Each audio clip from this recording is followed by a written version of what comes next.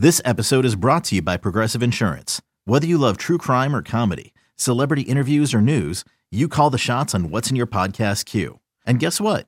Now you can call them on your auto insurance too with the Name Your Price tool from Progressive. It works just the way it sounds. You tell Progressive how much you want to pay for car insurance, and they'll show you coverage options that fit your budget. Get your quote today at Progressive.com to join the over 28 million drivers who trust Progressive. Progressive Casualty Insurance Company and Affiliates. Price and coverage match limited by state law. The State of Recruiting is brought to you by 24/7 Sports and the Horns 24/7 network of podcasts. If you like the show, please subscribe, rate, and review on the podcast platform of your choice. We also invite you to listen to the other great shows on the Horns 24/7 network, including The Flagship with Taylor Estes and Chip Brown, and The Longhorn Blitz with Jeff Howe and Rod Babers. Thanks for listening. Now on to the show. Welcome back to this week's episode of The State of Recruiting, your weekly Horns 24/7 recruiting podcast. I'm Mike Roach, and I'm joined, as always, going forward by Hudson Standish. We've got a big show. It's a huge weekend in Austin. We got a lot to talk about. We're going to talk about visitors. We're going to talk a little bit about Texas relays. We're going to talk about what the overall ceiling for this class could be. But before we do all of those things, Hudson, how's it going? It's going great, Mike. I knocked off a little bit of podcast rest last week, so I'm excited to move forward. There we go. We're going to get you loose and in the groove in no time. All right. Let's jump right into it. It's kind of the weekend Texas fans have been waiting for all spring, the big visit weekend for Texas, with the first week of spring practice coming.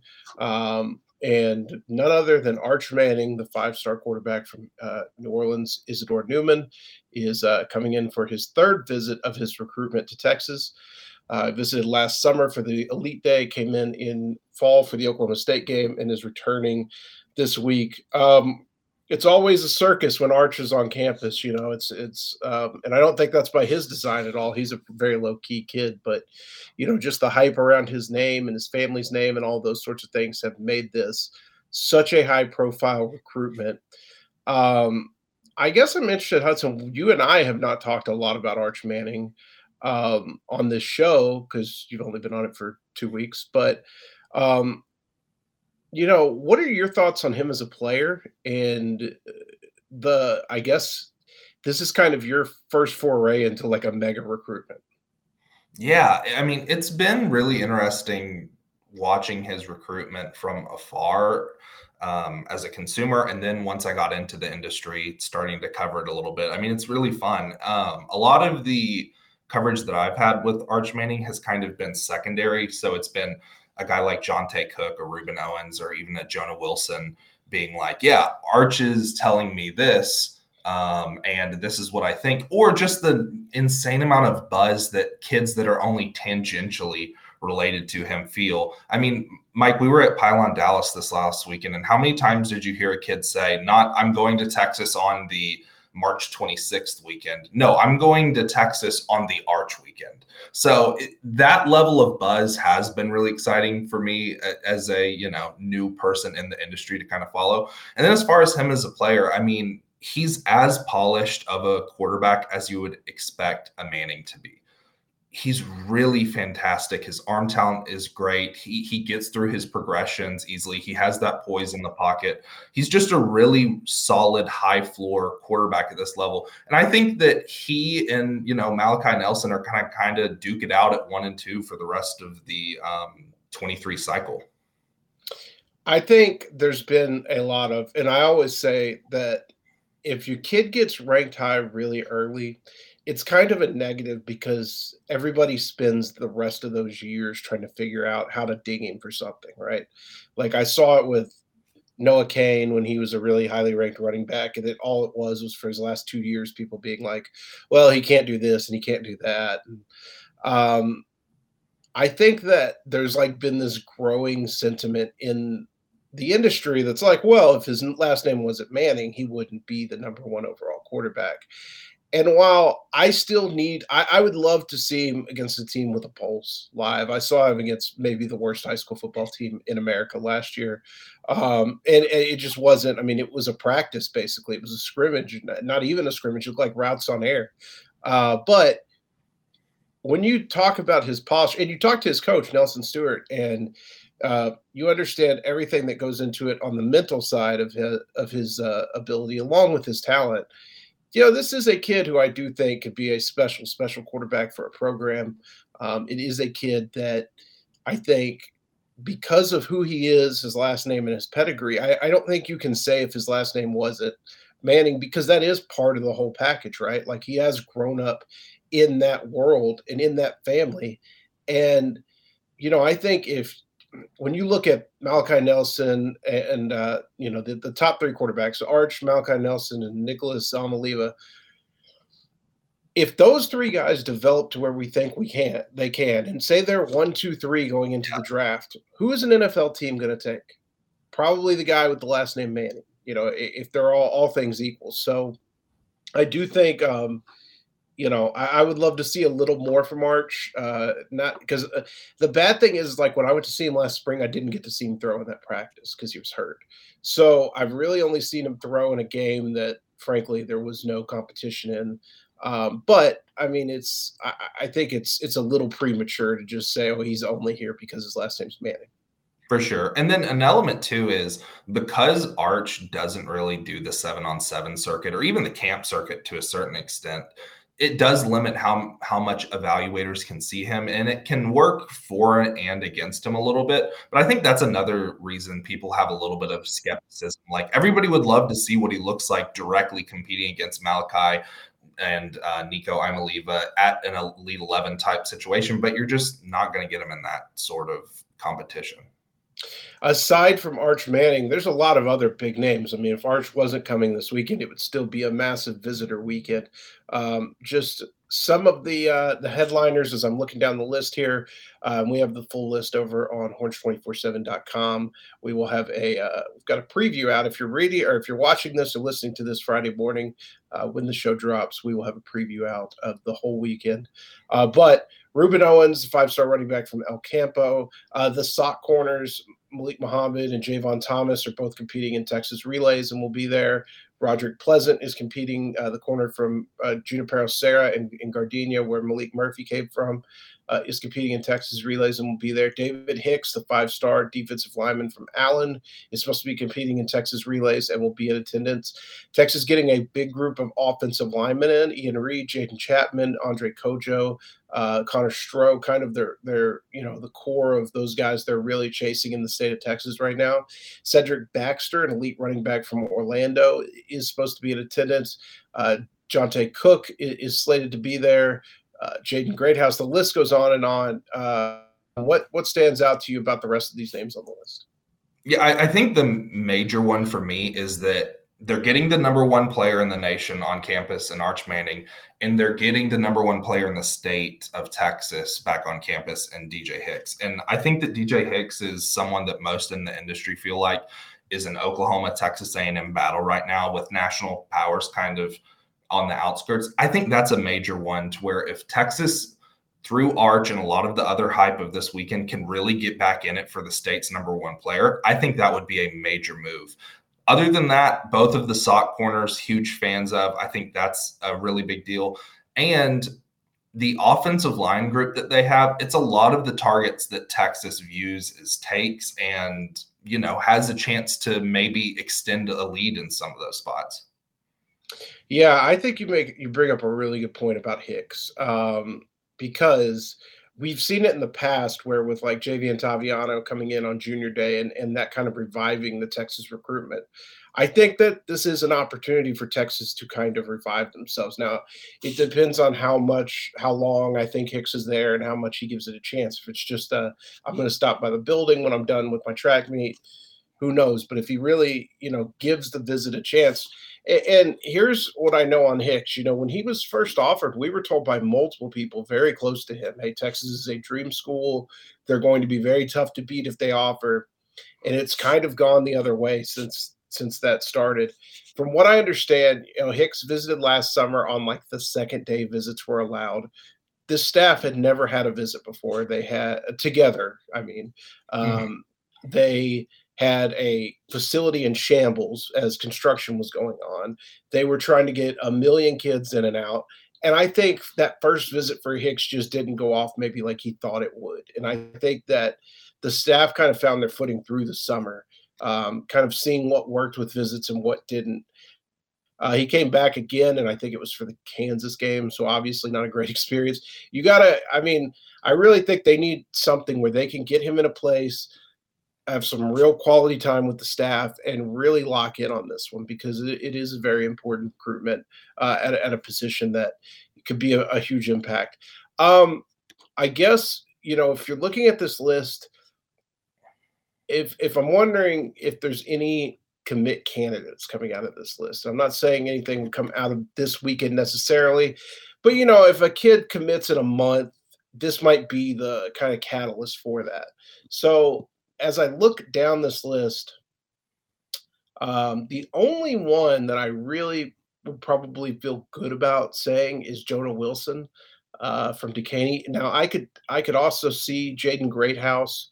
That was the one that I was going to mention. Jaden Greathouse was the other one that maybe could. Yeah. If everything goes great. I think Jamal Shaw as well is another one.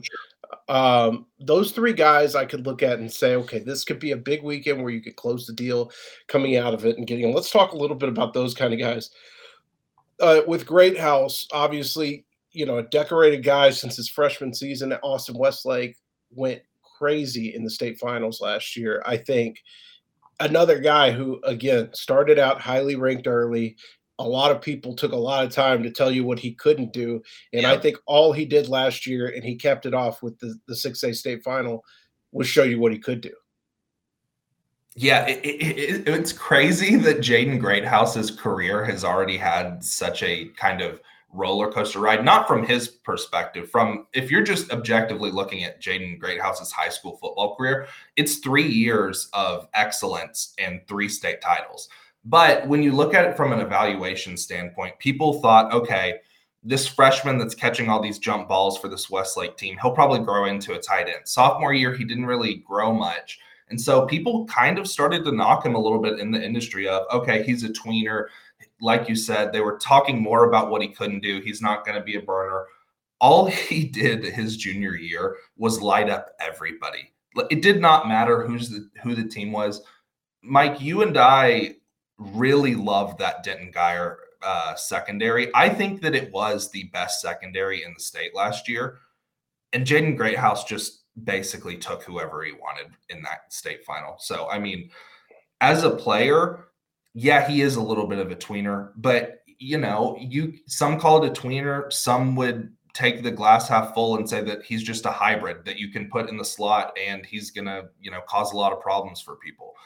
I don't think that he's not as tall, and I think he has a little bit more quick twitch than like a little Jordan Humphrey, but I don't see why you couldn't, make Jaden Greathouse a ridiculously productive college football player.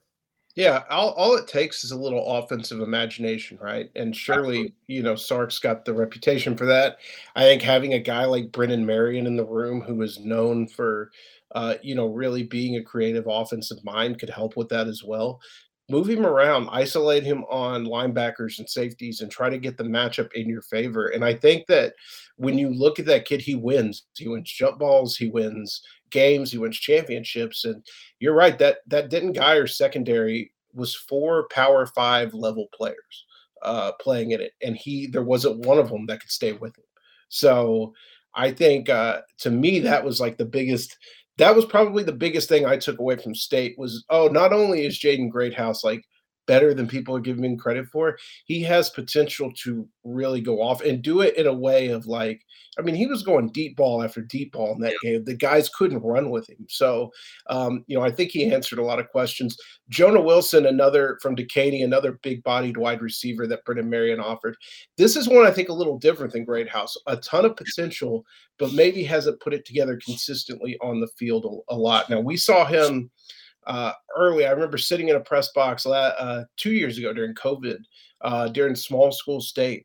and had the stream on watching Bridgeland and Decaney that year, and he went nuts in that game. And then that's kind of when we first noticed him.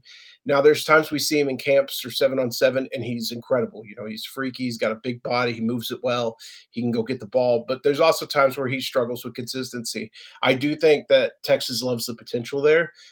They saw him play basketball this offseason, and that's kind of when they offered, was when they saw him able to move that big body on the court. And so I think that, for him, he's kind of a big upside play for them.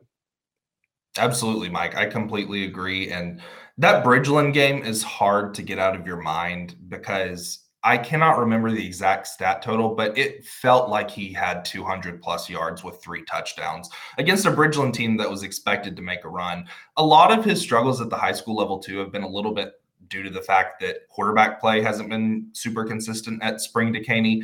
And at times he's even had to step up into the QB role. So there's a little bit of maybe not being in the best offensive setup that has kind of hurt him a little bit from a perception standpoint. But it's one of those things to where the Texas staff felt confident in his upside and, his overall traits to take a shot and really pursue him as that, X receiver that Brennan Marion really, covets. And then Jamal Shaw from West Orange Stark, who plays running back and second and defensive back at West Orange, I think looked at as a defensive back from Texas, possible corner, possible nickel type guy. I haven't been able to see a ton of him. Hudson, you are the Southeast Texas expert on the podcast, so why don't you give me your opinion of Jamal Shaw? Yeah, Jamal Shaw is a district, I wouldn't say rival because I don't think Liberty has ever beaten West Orange Stark, but my hometown Liberty Panthers, he kind of victimized us this past year. And mostly Jamal plays primarily at the high school level as a running back, but it's easy to see his physical running style translating to the defensive backfield. And he has enough on tape as a defensive back that you can definitely see why Texas, led by area recruiter Bo Davis, interestingly enough, decided to pull the trigger on an offer. And, the Texas staff really likes him as a player. Yeah, I think that's one of those ones too, where, weren't afraid to get out there and be among the first to recruiting, and it's kind of been a staple for this Texas staff. It's been refreshing to see a little bit. They've kind of gone in early on guys that they truly believe in, and it's paid off for them in a lot of cases, especially with those offensive linemen we mentioned. All right, we're also going to be there for Texas Relays. If you're listening to this on Friday, the release day, Hudson and I are likely either on the way to or already in Austin to cover the massive track event that it feels like it's coming back to being a big event again. I mean, for years, Texas Relays was talked about as kind of one of the premier spring events in the state. In the last couple of years, it hasn't had as much heat for whatever reason. I don't know a ton about the college track and field scene, so I can't tell you why that is. But this year, a lot of guys running in it. Hudson, what are you excited to see this weekend at Relays? I'm excited for the entire spectacle. Obviously, we're there to cover recruiting. We're there to, look at a lot of the guys that we already know about, the, Javon Thomas, Malik Muhammad types, the Roderick Pleasants of the world. But there's also an element to where, like you said, it's just the spectacle of Texas Relays kind of feels back. I mean, you've got national high school teams coming in. The Miami Northwest, team is headed in. So overall, that's the thing that I'm most excited about seeing. Other than that, a kid that I am pretty excited. I believe that Bravion Rogers is going to compete, and he recently just posted a 6'9" high jump and thinks that he can get to 6'10". Again, for those not as familiar with LaGrange's Bravion Rogers, he's a 6 foot corner and is borderline high jumping 6'10". So that just shows what type of a freak athlete he is. And I'm excited to watch him compete. I'm trying to think anybody else. DJ Hicks is throwing, so I'm excited to see him.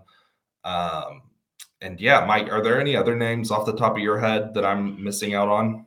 Roderick Pleasant for me. I mean, Roderick Pleasant is a legit, could touch 10 even in the 100. I mean, he is that that fast, and he's a very good football player. I don't want to say he's a track kid, because when you say he's a track kid, it kind of denotes that they're not a good football player. I don't think that's the case at all, but he is very much into track. It's kind of his passion, and he told me, he kind of looks up to Adoree Jackson, who came out of Sarah, ran 10 flat and was a receiver in DB. That's kind of what Roderick Pleasant is. He's got lofty goals, and he's really been flying this season. So excited to see him. I got a chance to get to know him just being around Maalik Murphy and going out to California so much last year. I got a chance to know Roderick, and he's a really cool kid. He's really excited about coming to Texas and running. He told me he hopes that Malik's done with practice and can come support him in time, for everything. So really nice kid. And he looks up to Maalik Murphy like a bigger brother. So I think that would be a really cool moment for him if Malik was able to watch him run at Texas. And I'm excited to see kind of what he does, because he does have potential to really light up that board. There's also going to be some big teams in town. You mentioned Miami Northwestern. Duncanville is going to be there. Their 4x1 ran a 40.45 last week. Along with I can't remember the other two. I think Fort Bend Marshall was one of them, and somebody else that went top 3, all under 41. Summer Creek. Yeah, it may have been Summer Creek. All went under 41 in the 4x1, which is just absolutely rolling. So that's what I'm excited to see, the speed. Seeing some of these. I love, we don't place a ton of emphasis into them because it's hard from an evaluation standpoint, but I love relays. I love watching a good relay team. And so watching some of these really fast 4x1 and 4x2 teams, I'm pumped to see. All right, we are going to take a short break if you're listening on the podcast, and then we were going to come back and talk a little bit about the ceiling of this class. Introducing the Two-Way V4, where groundbreaking fuel cell technology meets fresh foam cushioning for the ultimate performance. With fuel cell, each step feels explosive, delivering unparalleled energy return. Paired with fresh foam, experience maximum comfort throughout the game. Its lightweight textile upper offers support and breathability without sacrificing agility. Whether you're hitting the clutch shot or locking down the opposition, the Two-Way V4 gives you the tools to play at a high level. Learn more and purchase the Two-Way for yourself at newbalance.com. Another day is here, and you're ready for it. What to wear? Check. Breakfast, lunch, and dinner? Check. Planning for what's next and how to save for it? That's where Bank of America can help. For your financial to-dos, Bank of America has experts ready to help get you closer to your goals. Get started at one of our local financial centers or 24/7 in our mobile banking app. Find a location near you at bankofamerica.com/talktous. What would you like the power to do? Mobile banking requires downloading the app and is only available for select devices. Message and data rates may apply. Bank of America N.A., member FDIC. All right, Hudson. We talked a lot about Arch Manning. We've talked a lot about the visitors coming in this weekend. One thing you and I have been kicking around is, what is the ceiling for this class? And I think if you start that question, the answer has to start with, do they get Arch Manning or not? You have to have a scenario where they have Arch Manning and when they don't. I think anytime you land the number one player in the class, you are in a mix to be the number one class in the country. So let's do two scenarios here. Let's do a with Arch and without. With Arch, I think that the ceiling for this class could be as high as number one. I mean, if you look at kind of the math, I talked about the core four earlier this week of Arch, Rueben Owens, Johntay Cook, Anthony Hill. If they could get those four guys, you're well on your way. You've established kind of the foundation for that number one class. Even if you can get three of them. So I think, maybe you could turn the tables with David Hicks. You get in the picture for a guy like Cedric Baxter and some more nationally ranked prospects. I think that the ceiling for that class is number one. I think that without Arch, it's going to be hard to get there. I think it's even going to be hard to be a top five class, frankly. I mean, it's just absolutely, because, not to say that you lose all those other guys, but I just think that getting Arch gives you such a better chance with the Rueben Owens and Johntay Cooks of the world. And without those guys, it's hard to climb to number five. Now, they did it last year in a year when nobody thought they could get into that top five range. So it's hard to count the staff out. But I think a lot also depends on the season.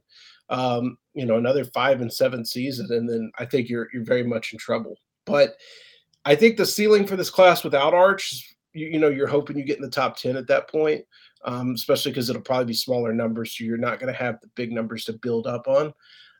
But with Arch, I think sky's the limit. Absolutely, Mike. I think that with Arch, it is a top class ceiling. If I'm a betting man, and would I put, money on it being the number one class? No, because right now it's just hard to look at the nationally elite guys that you normally need for a number one class. So right now I wouldn't bet that with Arch it would be the number one, but that's absolutely the ceiling, because with Arch, then it probably gives you a little bit of a boost. You get more guys on campus, and then all of a sudden, say, like you mentioned, Cedric Baxter as a potential, running back as part of one of two, or even like a Francis, Mauyoga from IMG Academy. That's a 5-star. Maybe they could really pick it up and land. So that's the ceiling. But like you kind of hinted at, I think that one thing that is going to kind of lower the ceiling, I'm not sure they have the numbers to make the number one class push. And especially if they don't end up with Arch, I think that top 10 would be, if they don't land Arch, I think getting top 10 would be some borderline, A+ recruiting, which is, a little bit on the downside, but that just goes to show how high of a variance, his recruitment is and how ultimately important it is. And so, yeah, I think that top 1 is the ceiling with Arch, with top 3 as a very safe kind of landing zone. And then without him, I think probably 10 to 15 is the ceiling. I think it's really tricky. Your goal should be get in the top 5, then get in the top 3, and then figure it out from there. Because usually that 1, 2, 3 is all very closely tight together. And Texas could sign the class of their dreams and end up number 2 or number 3, and there's still nothing to, shake a stick at. But if you look at kind of the recipe of how A&M did it last year, reaching the number 1 overall class and the highest ranked class, yes, they got Connor Wigman and Evan Stewart and a lot of the highly ranked guys in the state of Texas, which Texas could do conceivably. But can Texas go get a Walter Nolan, Shamar Stewart? Guys like that in areas they typically don't succeed in? Those were the guys that helped push them over the top. And so that's what I think, could hold them back potentially from being that number 1 class, but who knows? I mean, we've seen a lot of the buzz around Arch, and I think it's a little different than it was because Malachi Nelson and Nicholas Alamaliva, I'm probably butchering his name, by the way, and I apologize for that. Because those guys have emerged, at one point in time, it was like Arch is the guy, the only guy. Everybody wants to follow him. Well, now you've got factions. You've got the guys who want to follow Malachi. You got the ones that want to follow Nicholas.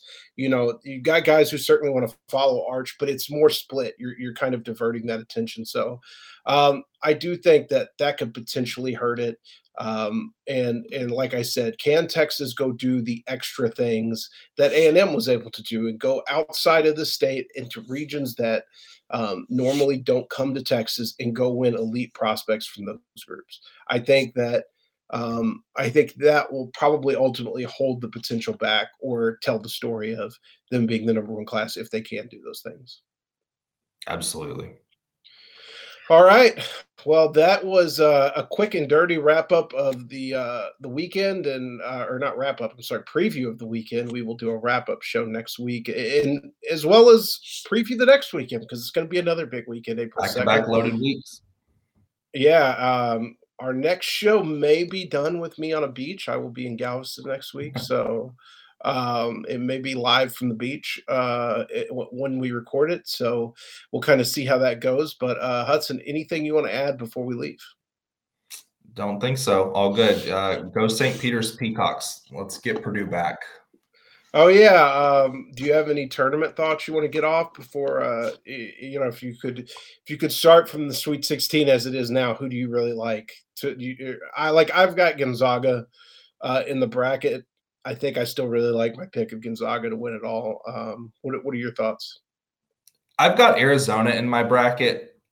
I am very worried about this Arizona-Houston matchup. I've been telling a friend of the podcast, Guy Frazier, for a while, but Houston is a team that Vegas and the analytics nerds have loved all season, and the committee and a lot of the pollsters haven't really liked. And Houston's just responded by knocking off a really game 12 seed Alabama Birmingham team, and then just kind of punking Illinois in the round of 32. Arizona's only a 1-point favorite against Houston. I'm a little bit worried about my pick. I think the winner of that game has a really good path. And then the other one, Texas Tech versus Duke is just going to be a banger. That's an awesome college basketball matchup where you have Coach K's last run with a team full of, bona fide studs versus Texas Tech's no middle defense that has just been awesome all year. That's going to be a fun one. Gonzaga is a great pick. I'm going to stick with my bracket, stick with what I've thought for most of the year and say Arizona's going to win it all. But there's a decent chance that quite literally by podcast recording, or by the time people listen to this, that I'm wrong and the Houston Cougars are advancing to another Elite Eight. All right. Well, we'll check back on our progress next week for see who's in the Final Four and who we like. It's been a fun tournament so far. So it's been awesome. All right, guys, we thank you for listening. We thank you for joining in on the fun. Thank you to Taylor Estes for doing everything behind the scenes to make this show run. For Hudson Standish, I'm Mike Roach. We'll see you guys next week.